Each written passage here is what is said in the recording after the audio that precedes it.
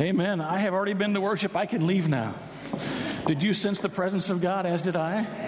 Amen. Wow, that's incredible. I am so honored to be here at the Great Woodburn Baptist Church. I was having a conversation with a bunch of preachers at a conference yesterday, and guess who they said the best preacher in the Kentucky Baptist Convention was? Oh, no, it was me, obviously. Actually, yes, it was your brother Tim right here. Yes.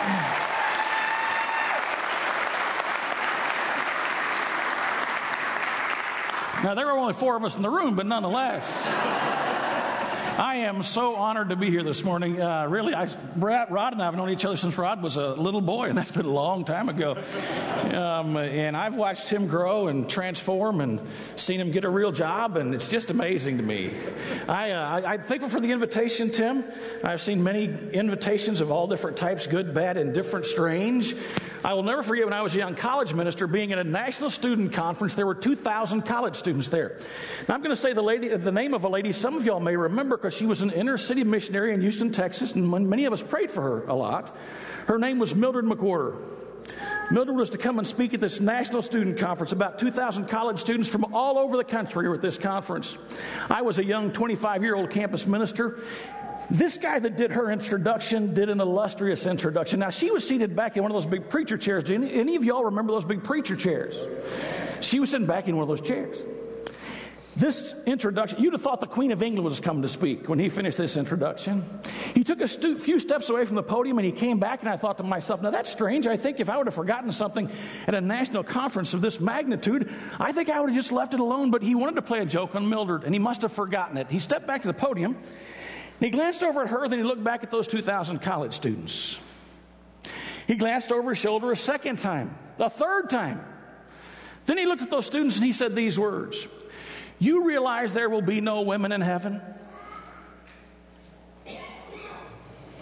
Because the Bible says there's going to be 30 minutes of silence in heaven. You're much nicer than those college students were. Now, had he known Mildred well, he'd have kept his mouth shut. She wasn't quick on her feet. She was rather big-boned like myself. I love that phrase, big-boned. I'm in Kentucky, so I know I can use this term. She moseyed up to the podium. When she got there, he was now sitting back in one of those chairs. She glanced over her shoulder at him and looked back at 2,000 college students. She glanced over her shoulder a second time and glared back at 2,000 college students, just mimicking the guy. You could see something was coming. Looked over her shoulder a third time, then she looked back at those students and said these words: "You realize there will be no men in heaven, because the Bible says I would not have you ignorant brethren."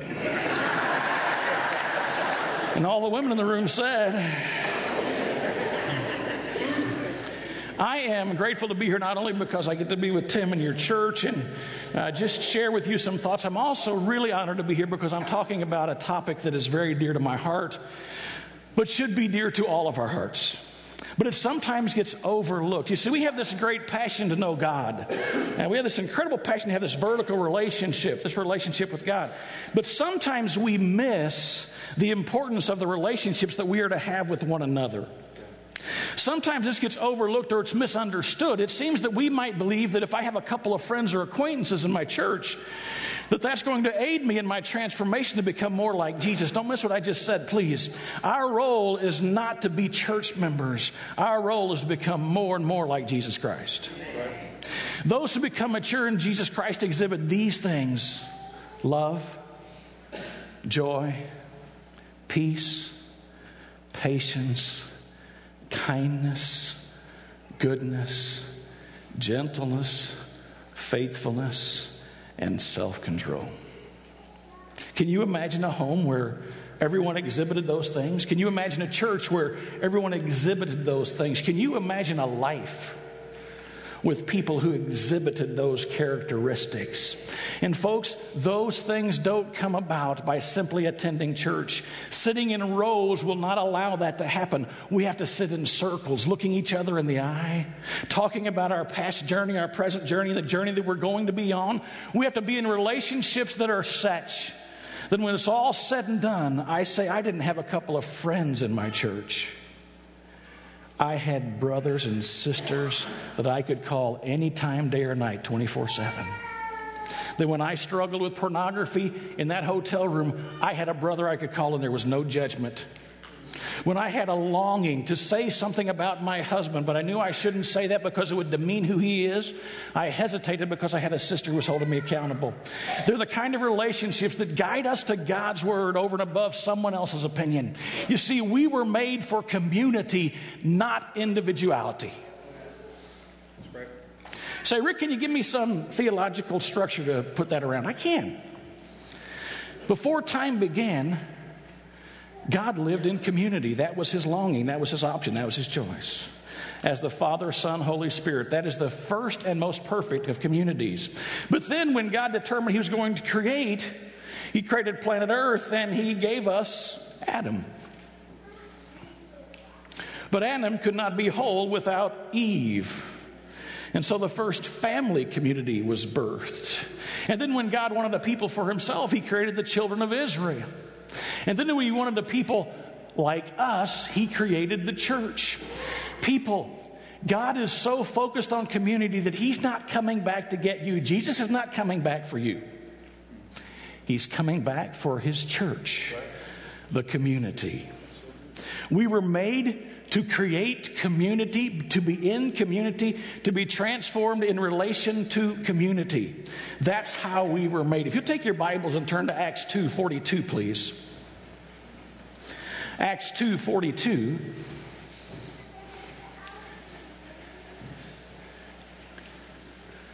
I'm going to land here momentarily, but to kind of give you a feel for where we're coming from and what Scripture says.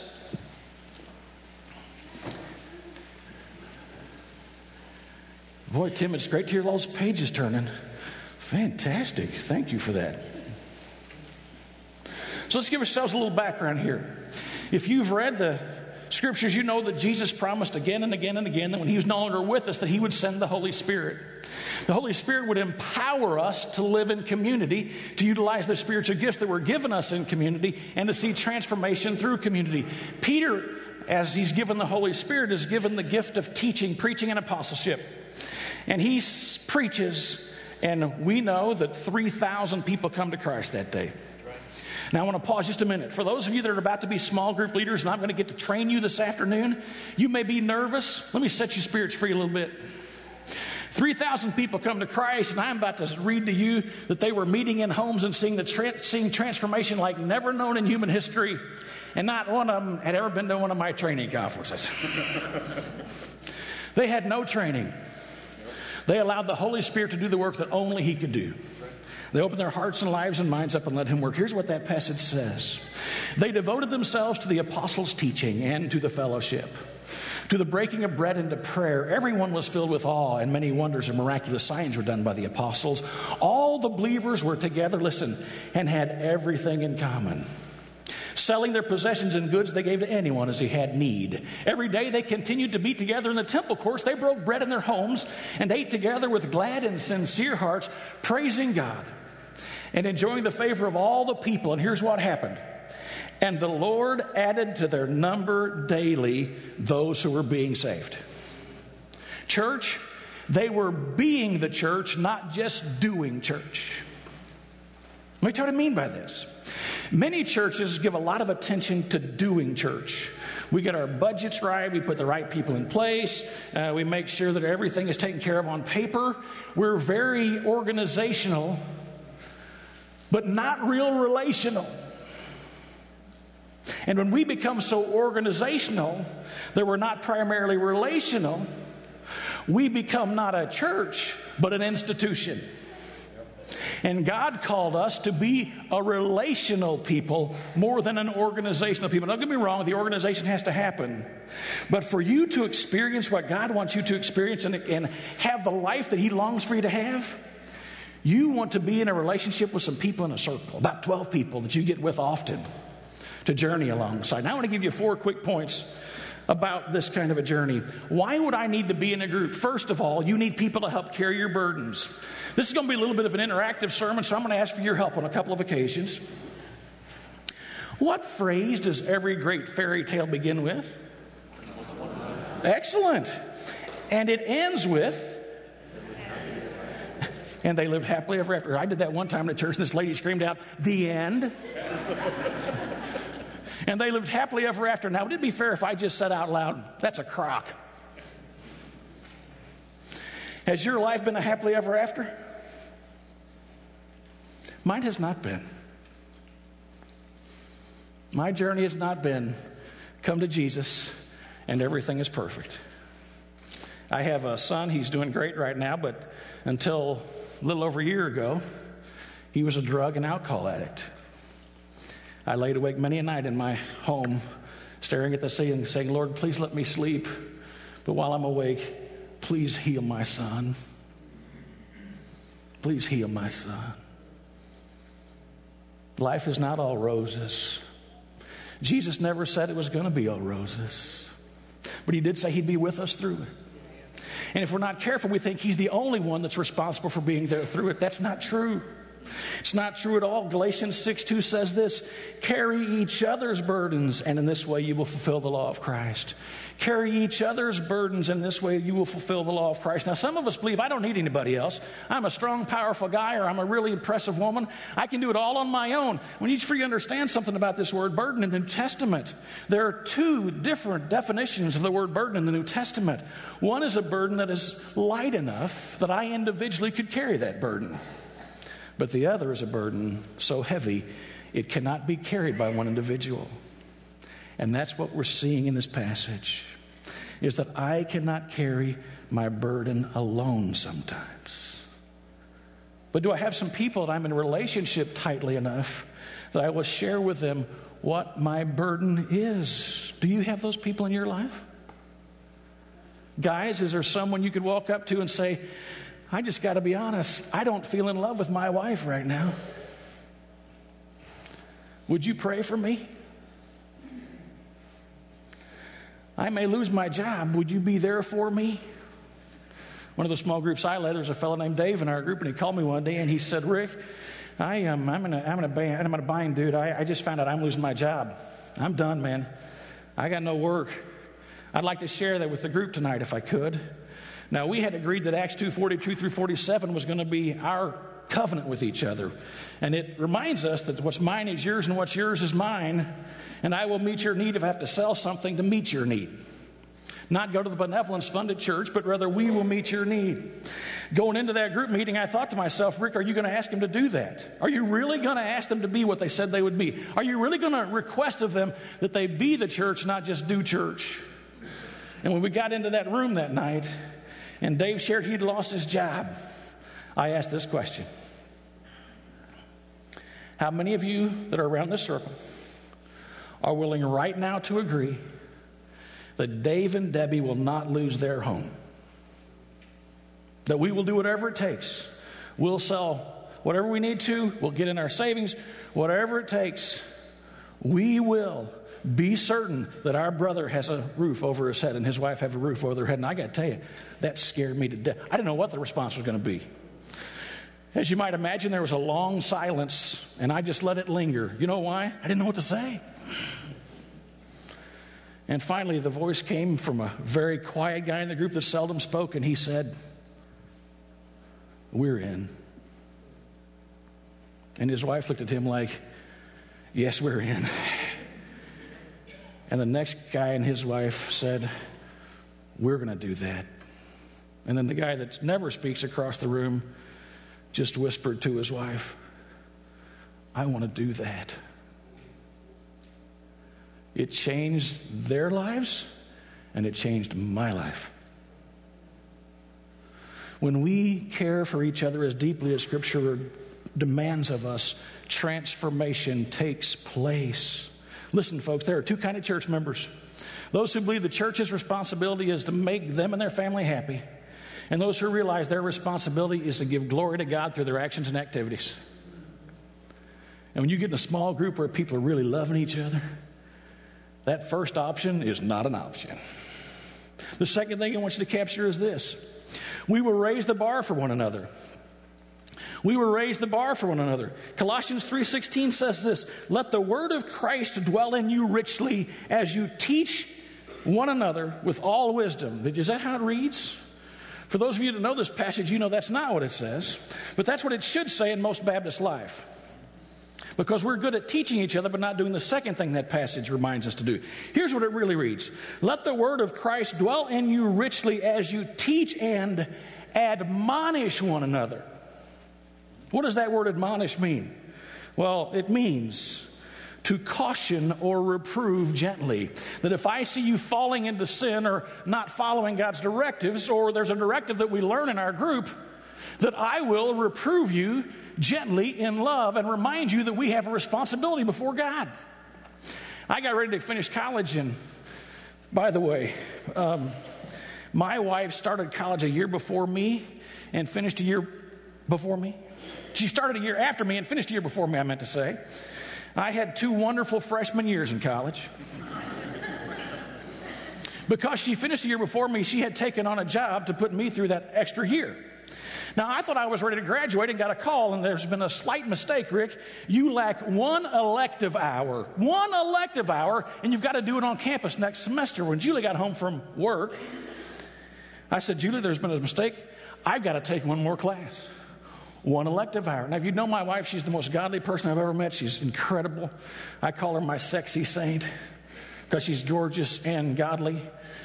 And she looked at me and she said, that's fine. Why don't you take an 8 o'clock class so you can get a job? Now, the only elective that was available was track and field. And I ask you people this question, do I look like a track and field star? How many of y'all were high school or college athletes? Raise your hand, please. High school or college athletes. Well, you're going to understand a gesture that I had never seen before. I came to the track one day, and there were these 2 vertical bars, and lying across them was a horizontal bar. Any idea what we're about to do? The high jump. Do I look like a high jumper? Now, coach is standing down here, and the word coach was interesting for me because I'd never worked with a real coach, like a coach kind of guy. Got down, he got us in the single file line, and we're each going to take our turn. But before we did our turn, he gives us basically 3 or 4 principles. One is the run principle. You're going to run as fast as you can run. Then there's the timing principle. You're going to time your jump. Then there's the straddle principle. Now, today when they do the high jump, they go over with their backs first. Back then, they straddled the bar and rolled over the bar. Now, I'm thinking to myself, I want children someday. This did not seem like a good idea to me. When it came my turn, I made the mistake of saying, as an unathletic guy, I looked at the coach and I said, Coach, I don't think I can do this. Athletes, this was his gesture. Look at me. You're looking at me, boy. You're going to run as fast as you can run. You're going to time your jump. You're going to straddle. You're going to roll. You got that? Having never dealt with this type of person in my entire life, I said, Coach, there's no need to raise your voice. Did not go over well.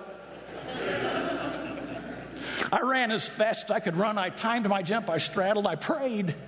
And I went right over the bar. And I said, Coach, I'll see you next time. It's been a great week. Get back in line. You know what he did, don't you? He raised the bar. Came my turn again. I said the same thing. He screamed for a while. Then I took my turn. I ran as fast as I could run. I timed my jump. I straddled. I prayed.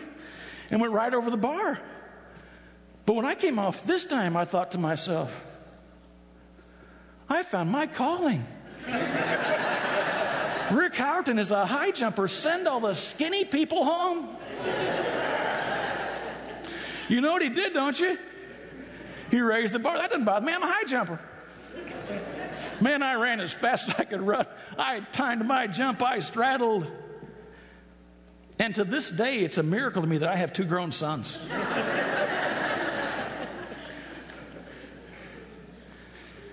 Here's what I want us to understand. I want us to understand it is through admonishment, through the raising of the bar, that growth takes place. If you want to write down one thing in my time with you, write this down. Spiritual growth begins with discomfort, not comfort.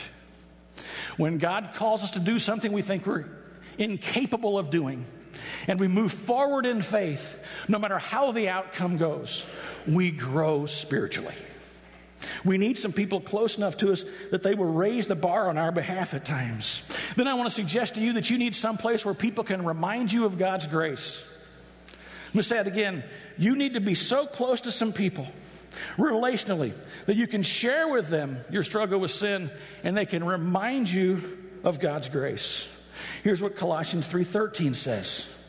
Bear with each other and forgive whatever grievance you may have against one another. Forgive as the Lord forgave you. Now, I would say to you that doesn't just mean that when someone sins against me that I forgive them, but rather I remind them of the great grace that God is constantly giving us. It's necessity. This is one of the enemy's greatest tools to hold us back in life, is to tell you you're a horrible sinner. Romans 8 reminds us there is therefore now no condemnation for those who are in Christ Jesus. None at all. You are forgiven.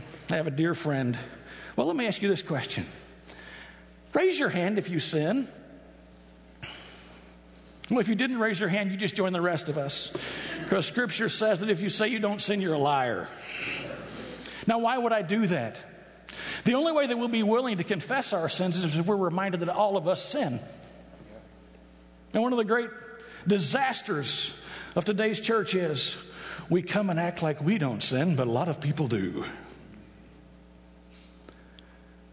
We all struggle with sin. And once I'm willing to agree to that with a group of about 12 people where it's a close, intimate, real relationship, then I can open up and say, this is where I'm struggling. And they can say, Rick, you're forgiven. I have a dear friend who, amazing guy, one of my favorite people I've ever known, and he created a disastrous situation for himself in having a relationship with someone other than his wife. And his sin overtook his life and almost took his life. He tried to commit suicide twice. But because he had no one to share with and no one was willing to remind him of his sin because he didn't call the ones who knew him best because he felt shame, he once wrote these words. Today is trash day. I love it. With a plastic trash bag in hand, I scoot through the house, emptying the trash cans from each room. Then I roll my green and blue bins out to the curb. Then the magic happens. By the time I wake up tomorrow, a truck will have come by, taken my garbage and hauled it away. I have to do this each week because I don't have room for more than a week's worth of trash at a time. And a personal confession, I like the blue trash bin better. It's the one for stuff that can be recycled. It's not that I'm a huge environmentalist. It just feels better to know that my trash will be put through a process and made useful, good, clean, cool stuff, this recycling thing. Now, if people can do this weekly with garbage, don't you suppose Almighty God can take our garbage and recycle, then make us useful again? So if you want to throw me away, at least throw me in the blue can. Anybody else in this room ever felt like I was thrown away but never given a chance to be recycled? It's because I didn't have close enough relationships with a handful of people that they would hold me and hug me and look me in the eye and say, Rick, you need to repent, but you are a forgiven brother in Jesus Christ. Jesus went to a cross and his blood was shed. And when his blood was shed and you accepted that blood, Isaiah says you were washed white as snow. Though your sins be as scarlet, they can be as white as snow. Though they be red like crimson, they can be as wool. So come, let us reason together. Come, let us reason together. Come. Let us get in little circles and reason this thing out and realize that the work has been done. We are forgiven. And then finally, we need a place where we are affirmed and encouraged. 3 times in the New Testament, we're reminded to encourage one another. And sometimes it says to encourage one another daily. Everyone in this room needs to be affirmed and encouraged often. Often. Often. It is to look someone in the eye and say, I love and appreciate you. It's to look someone in the eye and say, I just like who you are. It's to look at your wife and say, babe, I don't say this often enough, but I really appreciate not just who you are, but all you've done for me. There's one of the great leadership gurus of our time, Ken Blanchard, amazing leadership guy, was once at a conference he was leading, and he was doing an entire conference on encouraging those who you had oversight of. He was working with managers, and someone raised their hand at that conference and said, well, how will I know someone has done something that is important enough that they deserve a word of encouragement? I'll never forget Blanchard. There was a short pause. Then the old wise fellow looked at the room and he said, catch people doing something right, then tell them. Perhaps noting the small things is bigger than noting the big things. So I'm about to say something I may get tarred and feathered. In North Carolina, they about killed me for doing this. The greatest college basketball coach of all time, John Wooden, once said, am I okay? After last night's game, I'm sure I am.